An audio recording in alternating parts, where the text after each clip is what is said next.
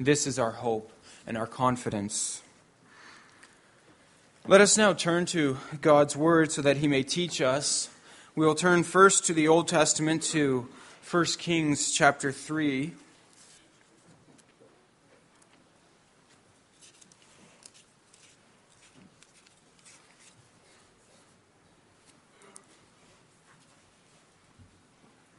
First Kings 3, and we'll read that entire chapter.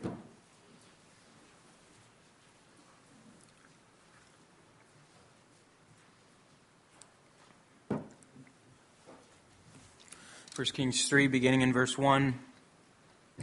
Solomon made a marriage alliance with Pharaoh, king of Egypt. He took Pharaoh's daughter and brought her into the city of David until he had finished building his own house and the house of the Lord and the wall around Jerusalem.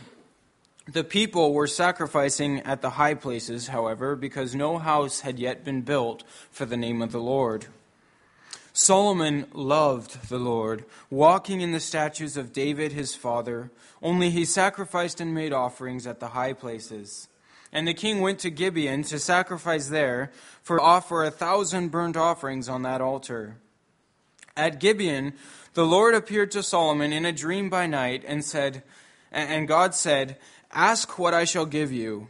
And Solomon said, "You have shown great and steadfast love to your servant David, my father, because he walked before you in faithfulness, in righteousness, and in uprightness of heart toward you. And you have kept for him this great and steadfast love, and have given him a son to sit on his throne this day. And now, O Lord my God, you have made your servant king in place of David my father, although I am but a little child. I do not know how to go out or come in. And your servant is in the midst of your people, whom you have chosen, a great people, too many to be numbered or counted for multitude. Give your servant, therefore, an understanding mind to govern your people, that I may discern between good and evil. For who is able to govern this, your great people?" It pleased the Lord that Solomon had asked this. And God said to him, "Because you have asked this, and have not asked for yourself long life or riches or the life of your enemies, but have asked for yourself understanding to discern what is right, behold, I now do according to your word. Behold, I give you a wise and discerning mind, so that none like you has been before you, and none like you shall arise after you. I give you also what you have not asked, both riches and honor, so that no other king shall compare with you all your days. And if you walk in my ways, keeping my statutes and my commandments, as your father David walked, then I will lengthen your days." And Solomon awoke, and behold, it was a dream. Then he came to Jerusalem and stood before the ark of the covenant of the Lord, and offered up burnt offerings and peace offerings, and made a feast for all his servants. Then 2 prostitutes came to the king and stood before him.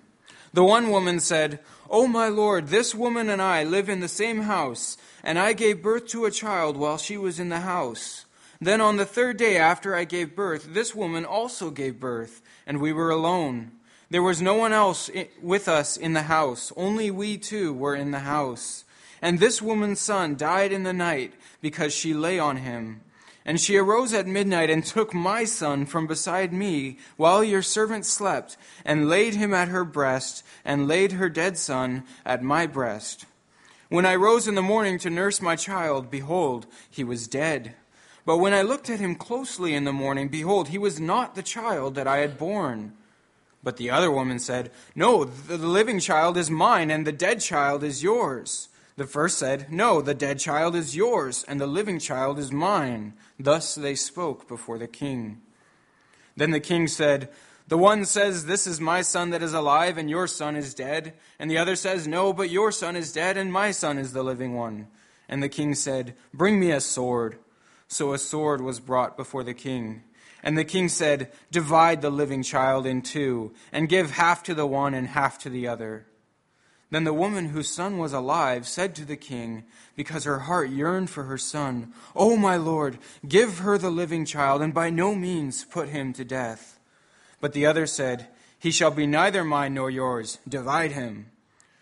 Then the king answered and said, "Give the living child to the first woman, and by no means put him to death. She is his mother." And all Israel heard of the judgment that the king had rendered, and they stood in awe of the king, because they perceived that the wisdom of God was in him to do justice. So far from 1 Kings 3, let's also turn to Proverbs chapter 2.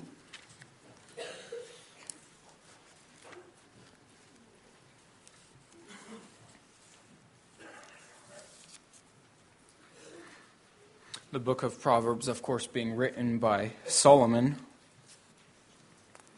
Proverbs chapter 2, and we'll read that chapter also.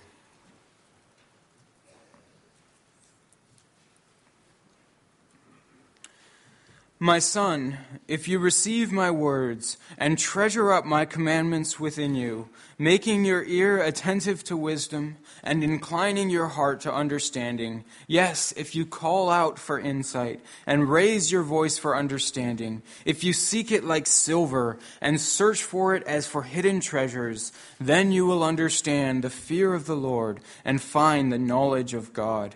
For the Lord gives wisdom, and from his mouth come knowledge and understanding. He stores up sound wisdom for the upright. He is a shield to those who walk in integrity, guarding the paths of justice and watching over the way of his saints. Then you will understand righteousness and justice and equity, every good path. For wisdom will come into your heart, and knowledge will be pleasant to your soul. Discretion will watch over you, understanding will guard you, delivering you from the way of evil, from men of perverted speech, who forsake the paths of uprightness to walk in the ways of darkness, who rejoice in doing evil and delight in the perverseness of evil, men whose paths are crooked and who are devious in their ways. So you will be delivered from the forbidden woman, from the adulteress with her smooth words, who forsakes the companion of her youth and forgets the covenant of her God. For her house sinks down to death, and her paths to the departed. None who go to her come back, nor do they regain the paths of life. So you will walk in the way of the good, and keep to the paths of the righteous. For the upright will inhabit the land, and those with integrity will remain in it. But the wicked will be cut off from the land, and the treacherous will be rooted out of it. So far, God's Word. As we reflect on what we've read, let's sing together from Psalm 37, stanza 12. The text that we'll be focusing on this morning is 1 Kings chapter 3, and especially the first half of that chapter, verses 1 through 15.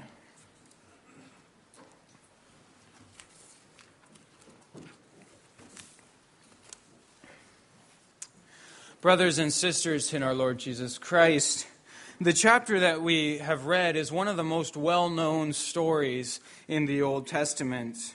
And one of the reasons that it's so memorable for many of us, both the first and the second half of the chapter, is that it challenges us.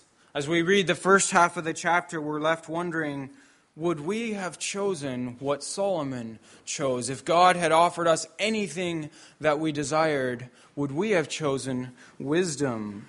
In the second half of the chapter, the way the story is presented, you see both sides of the story, and there seems to be no clear way of discerning between which woman is telling the truth and which is lying. And we're left wondering, what kind of decision would we have made? Would we have chosen as Solomon chose? Before we get into this chapter, we need to keep chapter 2 in our minds. That's the context of this chapter. In chapter 2, we get some of the first glimpses of what Solomon was like as the new king. And it's a bit of a tough chapter to work through because it leaves you unsure of what to make of this new king, Solomon. It's clear as you read chapter 2, David loved him. David trusted him. He repeatedly encourages him to act according to his wisdom. And here also in chapter 3, it says that Solomon loved the Lord. So that seems to indicate that Solomon was a wise and godly man. But in chapter 2, you can't help but have a few questions about the way Solomon reigns. You notice how ruthless he is, for one thing, towards his political opponents. In chapter 2, his brother Adonijah requests that beautiful woman that we saw a couple weeks ago, Abishag, who attended King David. His brother Adonijah asked that Abishag be given to him as a wife, sort of as a consolation for the fact that he never got the kingdom. And it seems like a humble and a reasonable request. Abishag had never slept with David, so it was a legitimate thing to be asking for. But Solomon interprets it as a second attempt to take the kingdom, and he immediately has Adonijah, his brother, executed just for asking the question. Was Solomon really being wise, or was he just looking for an excuse to kill his brother? On the other hand, Solomon could have been right in interpreting it that way. The text doesn't say whether Solomon was correct or not. And if he was right, then he did the right thing. Adonijah had been warned not to make any further attempts on the kingdom. But we don't know. The text doesn't tell us whether Solomon was right. And the same thing is true for how Solomon deals with the other political enemies that he has in chapter 2. We're left asking, is he acting according to his wisdom or not? Is he being a godly king or not? It's really hard to tell. I read at least half a dozen commentaries as I was prepping for this sermon, and the commentaries themselves are very deeply divided on that question. Some say, yes, Solomon was being wise and godly, and others say, no, he was being ungodly, he was being wicked. Some say he's just a cold-blooded politician looking for excuses to kill his enemies, and that's entirely possible. And yet others say, well, maybe Solomon was right. Maybe his interpretation of Adonijah and the others was correct. And that same problem carries itself over here into chapter 3. Think of how chapter 3 begins. What do we make of Solomon's actions in verses 1 through 3? The very first thing he does, now that his enemies are all dead, he makes an alliance with Pharaoh by marrying Pharaoh's daughter. What do we make of that? A number of commentaries immediately jump on that and say that this has to be wrong because, after all, God had forbidden intermarriage with foreigners. But that's not exactly accurate. God hadn't forbidden marriage with all foreigners, just with Canaanites. In both of the places where that commandment is given, it specifically mentions the 7 nations that lived in Canaan. Egypt is not mentioned there. So we should be careful not to overinterpret that, to immediately judge Solomon for that marriage. But of course, there is a risk that if you marry the daughter of Pharaoh, is she a believer? And if she's not, will she lead Solomon's heart astray?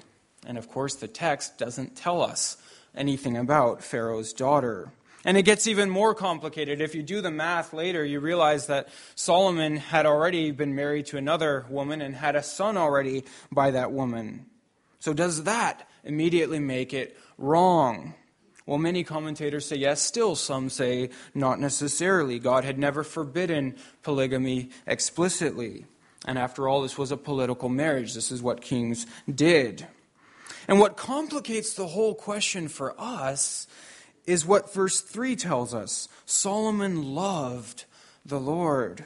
He loved him. That's the clearest statement that we have here about Solomon's character. He loved the Lord. Now, he didn't love the Lord perfectly. The text is honest about that. He still sacrificed at the high places, which was not something that he should have done. The text doesn't make excuses for him.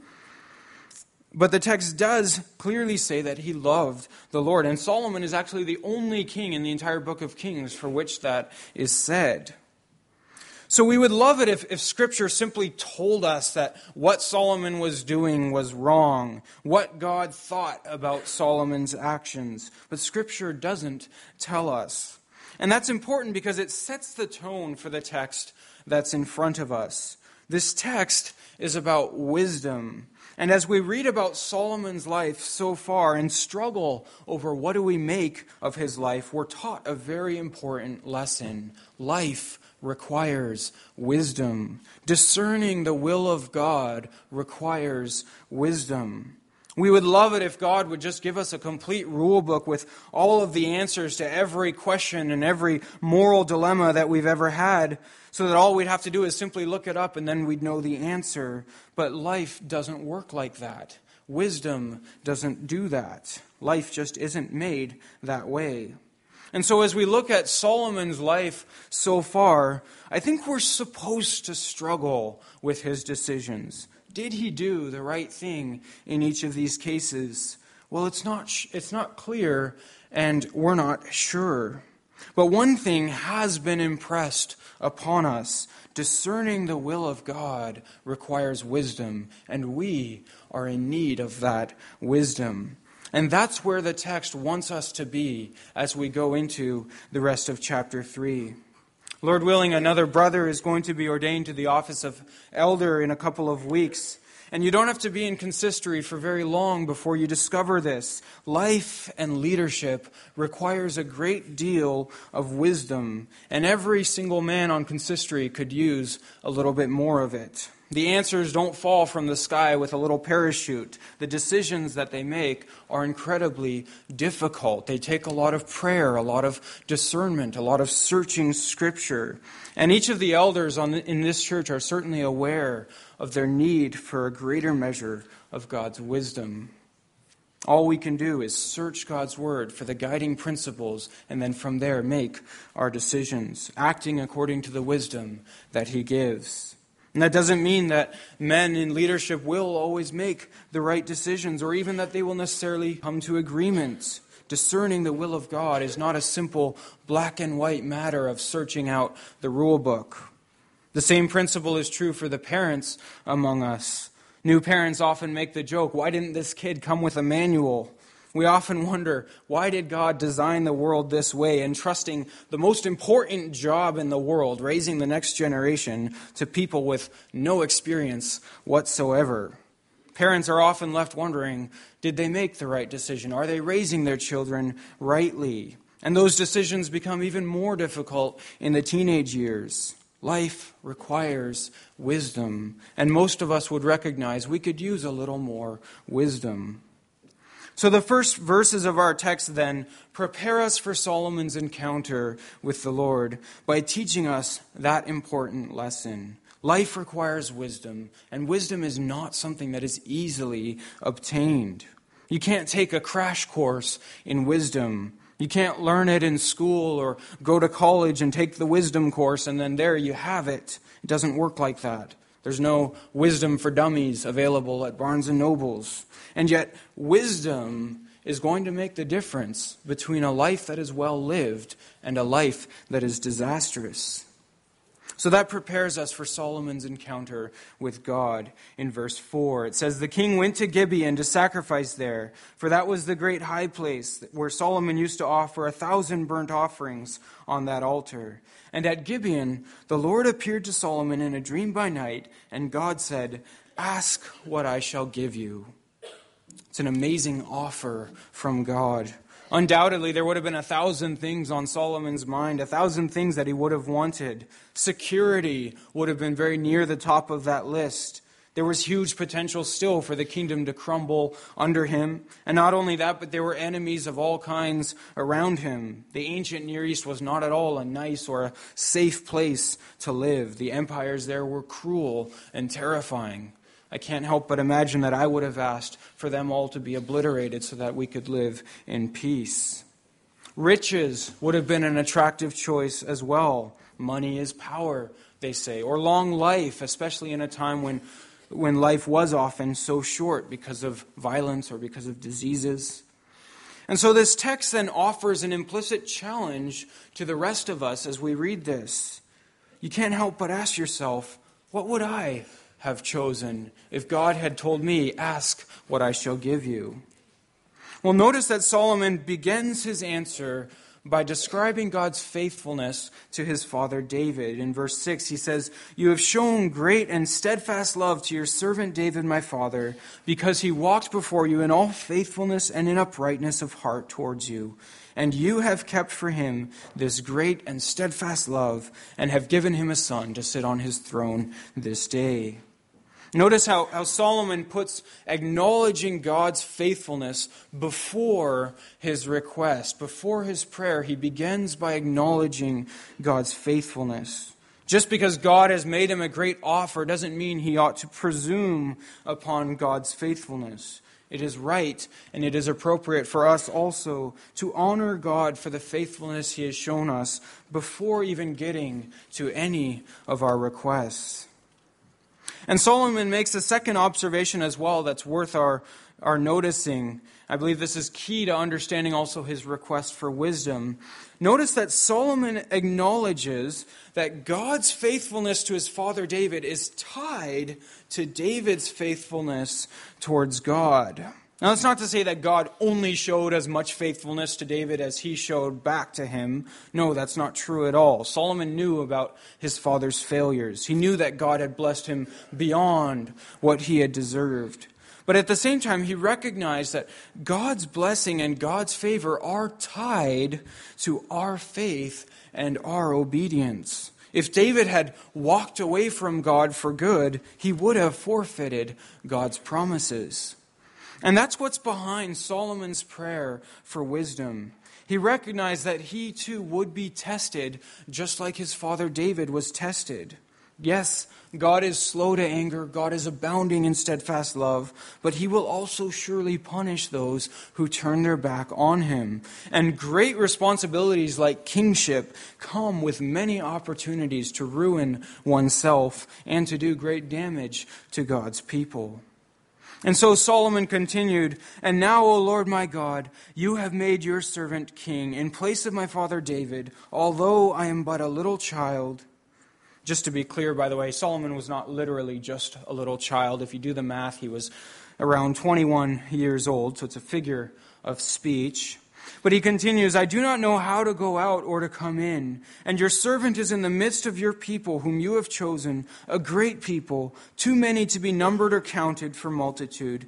Give your servant, therefore, an understanding mind to govern your people, that I may discern between good and evil, for who is able to govern this great people of yours?" There's several things we should notice here about Solomon's request. First, notice he's not just praying in his own interest. God had told him, "Ask what I shall give you." But Solomon's heart was also on God's people. And that's important. He wanted to do the right thing, not just for himself, but for God's people. He was as concerned for them as he was for himself. As we saw earlier, verse 3 says that Solomon loved the Lord, and there can be no love for the Lord without also an overflowing love for God's people. Second, notice that Solomon is deeply aware of his own inadequacy. He prays for wisdom because he recognizes that he doesn't have it in himself, and he admits that before God. This is the man who wrote those famous words of Proverbs 3, verse 5, "Trust in the Lord with all your heart, and do not lean on your own understanding." That's exactly what we see him doing in these verses. He was very much impressed with the greatness of the responsibility that God had given him, and it brought him to his knees with a deep sense of inadequacy. Those moments when we're first entrusted with great responsibility, whether that's ordination to office or when we first become parents, or whenever any great responsibility is given to us, those moments often bring with them that deep sense of inadequacy. Many of us can relate to that feeling. And it's good that those moments do that to us. That's a healthy emotion. We ought to cultivate that emotion, to keep it there, remembering the greatness of our calling. It's very easy to forget over time the greatness even of the responsibility of raising a child, for that responsibility to wear off on us. It has a great and humbling effect to keep the greatness of the responsibilities God gives us always before us. That causes us to seek God earnestly, to recognize our need for His guidance. We'll never sincerely seek wisdom and guidance from God until we are aware of the fact that we need it, and we need it very badly.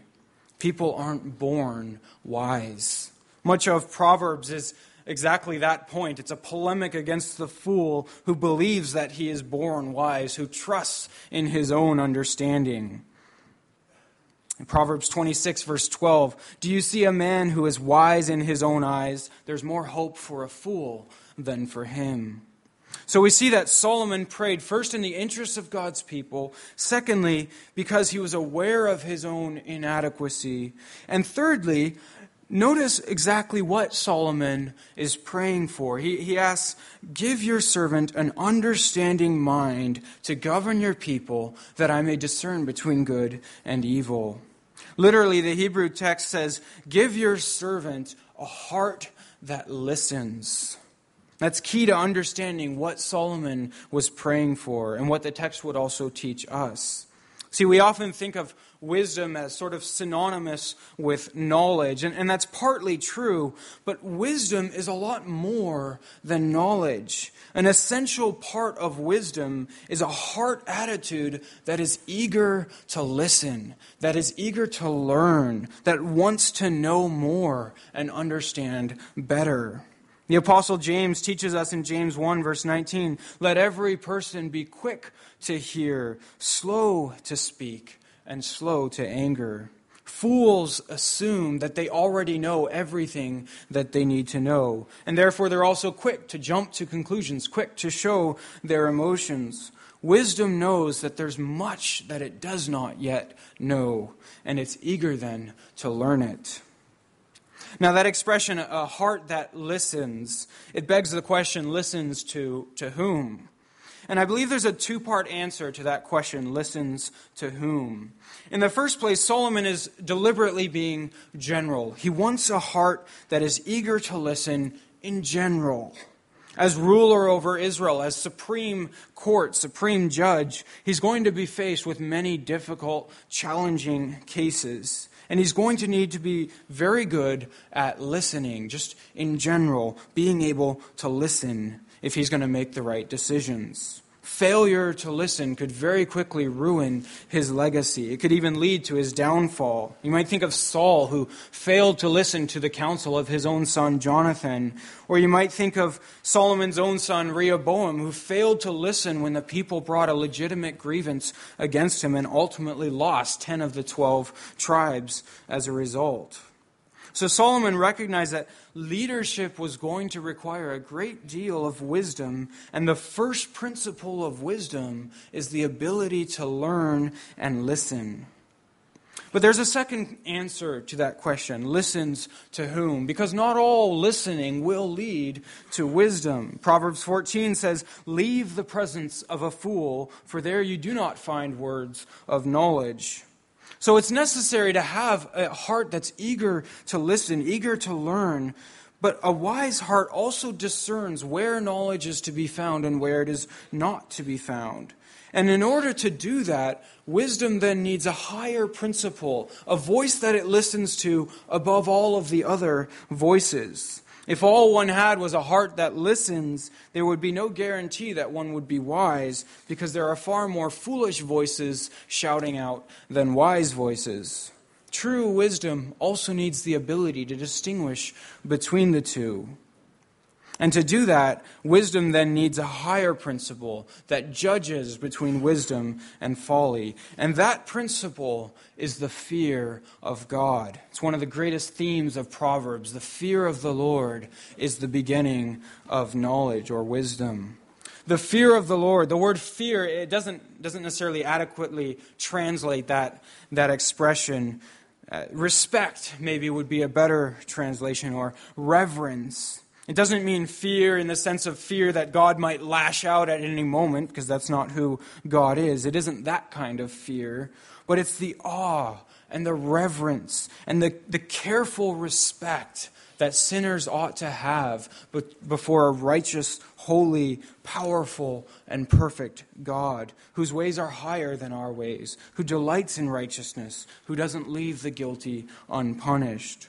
The fear of the Lord, then, is that humbling, caution-inducing, life-changing recognition that everything we do and say and even think is done before the face of God. It's the recognition that we were created by Him and for Him, and that He is the source of all that is true and all that is right. And that proverb says, is the very beginning of wisdom.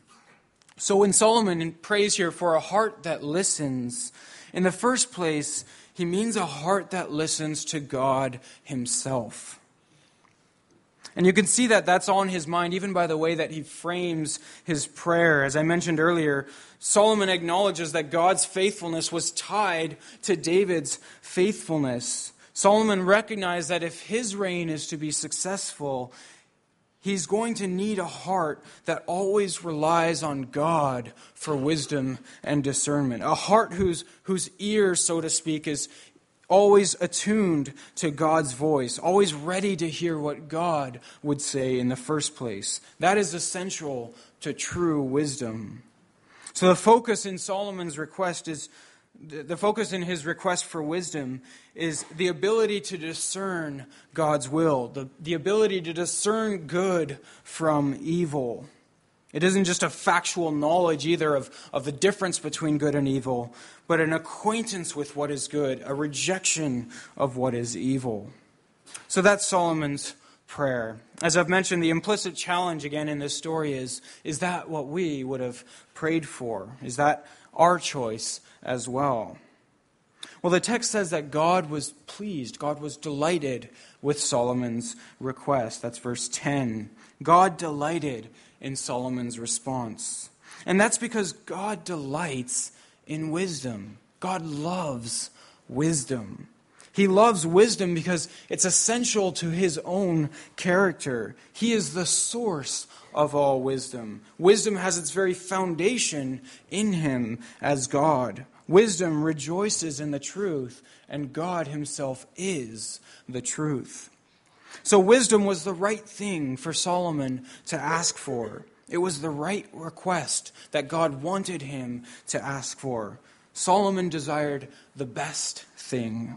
Wisdom is the best thing to desire. And so God said to him in verse 11, "Because you have asked this and have not asked for yourself long life or riches or the life of your enemies, but have asked for yourself understanding to discern what is right, behold, I now do according to your word. I give you a wise and discerning mind, so that none like you has been before you, and none like you shall arise after you."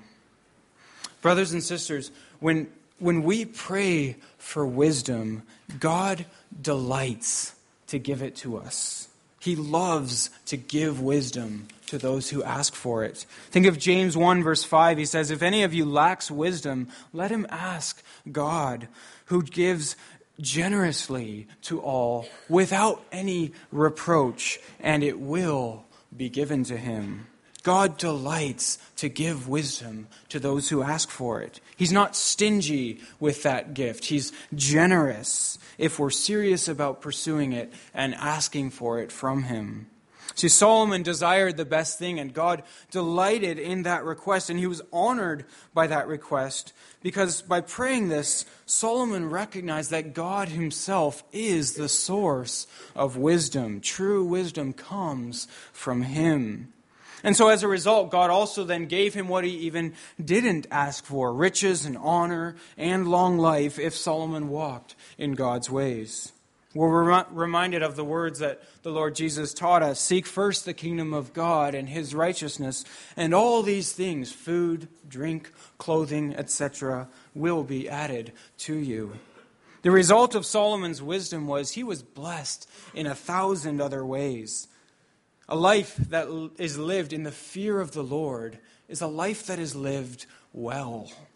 Wisdom begins with the fear of the Lord, but it extends into every area of life. And that's exactly what we see in Solomon's life. I won't be preaching on the next several chapters, but the focus in those chapters is the wisdom that God gave Solomon. They're there to highlight all of the wisdom that Solomon had from God. Wisdom has been defined by some as the skillful management of life. And that's a good definition of wisdom because it shows how diverse the application of wisdom can be. Wisdom is the ability to live life well. One commentator put it this way: there are many people who are smart enough to make a good living, but aren't wise enough to make a good life. and life that begins with the fear of God, it then branches out into a love for what is true, what is right, a delight in all of God's ways. And the continued application of that kind of wisdom leads to a life that is rich, a life that is fulfilling, a life that is God-honoring. The world defines a fulfilling life as a life that experiences the most pleasures or accumulates the most possessions. But a truly fulfilling life is a life that finds its meaning and its purpose in God who gives it, and then learns to understand the world in which God has placed this person, the world that God has created, and learns how to work with that world to God's glory. That's a truly fulfilling life. And such a life then, as a general rule, and you see it with Solomon also, such a life leads to flourishing. It works. See, folly doesn't work because folly doesn't embrace the truth. It embraces a lie. And so it finds itself unable to work with the world that God has created. If it doesn't start with the fear of God, it ends up in all kinds of confusion. Folly uses a wrench to hammer a nail, so to speak, or a hammer to turn a screw, and then never understands why things keep breaking. That's the life of folly. Wisdom, though, embraces God, and then also as a result, embraces the world that God has created. And as a result of that, lives well in the world that God has made and flourishes in that life. So I mentioned the next several chapters of this book of the book of Kings describe the wisdom of Solomon in all of the different ways that it's manifested. The first part of chapter 4 describes Solomon's wisdom in economic affairs. He made good, godly, wise economic decisions. Or in social programs, or in his organization of the military. In his learning and in his knowledge of culture, you see all of these different aspects of God's wisdom. His wisdom, of Solomon's wisdom, that is. His wisdom was recognized by foreign countries. Think of the Queen of Sheba or the King of Tyre. His wisdom was evident in the hundreds of details that you see in the construction of his palace and the construction of the temple. His wisdom is evident in the glory and the splendor of his kingdom.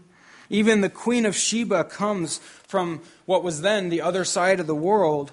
And when she does, she exclaims, "Happy are your men." This is 1 Kings 10, verse 8. "Happy are your men, happy are your servants who continually stand before you and hear your wisdom. Blessed be the Lord your God, who has delighted in you and set you on the throne of Israel." So wisdom begins there with the fear of God, but it extends into every area of life. True wisdom is inherently beautiful, inherently rich, and there's something irresistibly attractive and beautiful and winsome about a life that is wisely lived. That's what you see in the visit from the Queen of Sheba. And then notice, as a result of Solomon's wisdom, Solomon was blessed in every way imaginable, and God was glorified. Think of what the Queen of Sheba said, "Blessed be your God." Or think of even the case of the two prostitutes in this chapter. At the very end, after Solomon issues his judgment, the people were amazed and they recognized that his great wisdom came from God. You see that in verse 28. All Israel heard of the judgment that the king had rendered, and they stood in awe of the king because they perceived that the wisdom of God was in him to do justice. So because wisdom comes from God and finds its foundation in the fear of God, then whenever it's demonstrated in all of these thousands of ways, it has the effect of glorifying God. People see true wisdom and they are compelled to glorify God who gives it. God is the one who is honored when his people are wise. So then in a couple minutes we have left, let's turn to some points of application for ourselves. First, I want to pick up again on that point that the fear of the Lord is the beginning of wisdom. If we desire to be wise, as Solomon was wise, it must begin with a deep, holy reverence and love for God. Wisdom embraces the truth, and God is truth. Pieces of wisdom, yes, can be found apart from God. The world can pick up on pieces of wisdom. People still live in a world that was made by God, and so they can make observations from that world. But without the knowledge of God to give light to the soul, even the wisest, the most perceptive observers like Socrates or Buddha or Gandhi, they will still be lost in darkness because they don't know the truth himself. And that leads to our second point of application, and probably the most important point. True wisdom from God is found in Jesus Christ. I can't overstate the point. The New Testament is so emphatic about this point. Christ is even called in several places the wisdom of God. Think of 1 Corinthians 1, verse 24. To those who are called, both Jews and Greeks, Christ is the power of God and the wisdom of God. Think of Colossians 2, verse 3. In Christ are hidden all the treasures of wisdom and knowledge. Now, it's a strange expression. We might be confused by that. How can Jesus be the wisdom of God? What does that even mean for Jesus to be God's wisdom? Well, what it means is this. Wisdom is an essential characteristic of God, just like truth, just like righteousness, like holiness. These are God's perfections, God's essential attributes. And Christ, Hebrews 1 says, Christ is the radiance of God's glory.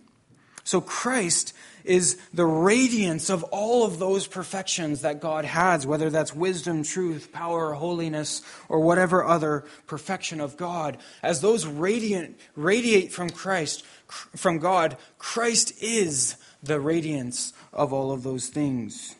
So in other words, when we look at Christ, we see the wisdom and the power and the knowledge of God. God is seen through Christ. All of God's perfections are seen in Him. Christ is how God makes Himself known. So God is infinitely wise. God is beautifully wise. And that wisdom is seen in Christ. And so if Christ is the wisdom of God, here's the important point for us. If Christ is the wisdom of God, and the fear of God is the beginning of wisdom, then we can impress upon ourselves that same fear of God, that same reverence for God by looking at Christ. We are taught to know God. We are taught to fear God by knowing and loving Christ. We are taught to respect God by clinging to Christ. Through the gospel of Christ, we find the knowledge of God, and through that then also the wisdom of God. Apart from the gospel, there is no knowledge of God to be found. If we weren't reconciled to God through Christ in the first place, in fact, we wouldn't even want to know God because it would be a terrible, frightening knowledge. So the point is this then, if wisdom begins in the fear of God, then wisdom begins in the gospel of Christ. If we are to be wise, truly wise, in the sense that our entire lives are characterized by God's wisdom, then we must begin with the gospel. The gospel needs to dominate our thinking and our feeling and our knowing and our doing. It's the beginning and it's the overruling pattern of wisdom. And it should be the beginning and overruling pattern of our lives. You cannot know God except through the gospel of Christ. And you cannot be wise without the knowledge of God. So then with the gospel as our foundation, we can begin to pursue wisdom in every area of life. And that's our third and final point of application. Solomon wrote in Proverbs 3, verse 13, "Blessed is the one who finds wisdom, and the one who gets understanding, for the gain from her is better than the gain from silver, and the profit better than gold. She, wisdom, is more precious than jewels, and nothing you desire can compare with her. Long life is in her right hand, and in her left hand are riches and honor." What a description of wisdom, and what a reason to pursue wisdom with all of our heart. It's exactly what we saw in Solomon's own life. He recognized that wisdom is the best thing to desire. He chose wisdom over riches and honor and long life because wisdom is better than any one of those things. In fact, wisdom is the source of all of those things. And the text here then calls us to make the same choice as redeemed people, as people living in the joy of the gospel, as people who know God. Let us also desire the best thing as Solomon desired it. Choose wisdom, pursue wisdom above everything else in all of its thousands of applications. God delights in our pursuit of wisdom. He delights in seeing our lives characterized by wisdom because God himself is glorified when his people are wise. Nothing is more valuable to us than a heart that listens, as Solomon prayed for, and a heart that listens above everything to God. And then, as a result of that, also listens to the world that God has made, to the wisdom that God has given to others. Pursue that with all your might. It's a message especially for young people. Tune your heart above everything to God's word. And then from that standpoint, make it your every effort to cultivate wisdom, to gain wisdom, to let your life be characterized by wisdom. And a good starting place for that is the book of Proverbs itself. Every verse contains instruction that is of great benefit to those who would sit and meditate and let those truths sink into their hearts. And young people, the book of Proverbs is written especially for you. It was written from a father to his son. So learn it, memorize it, make every effort to understand it and to apply its truths to your life. And in this, we can recognize we have a major advantage against the rest of the world. You don't have to look long to recognize the world does not get wisdom. The world is never going to find wisdom by their efforts. It doesn't matter how smart they might be.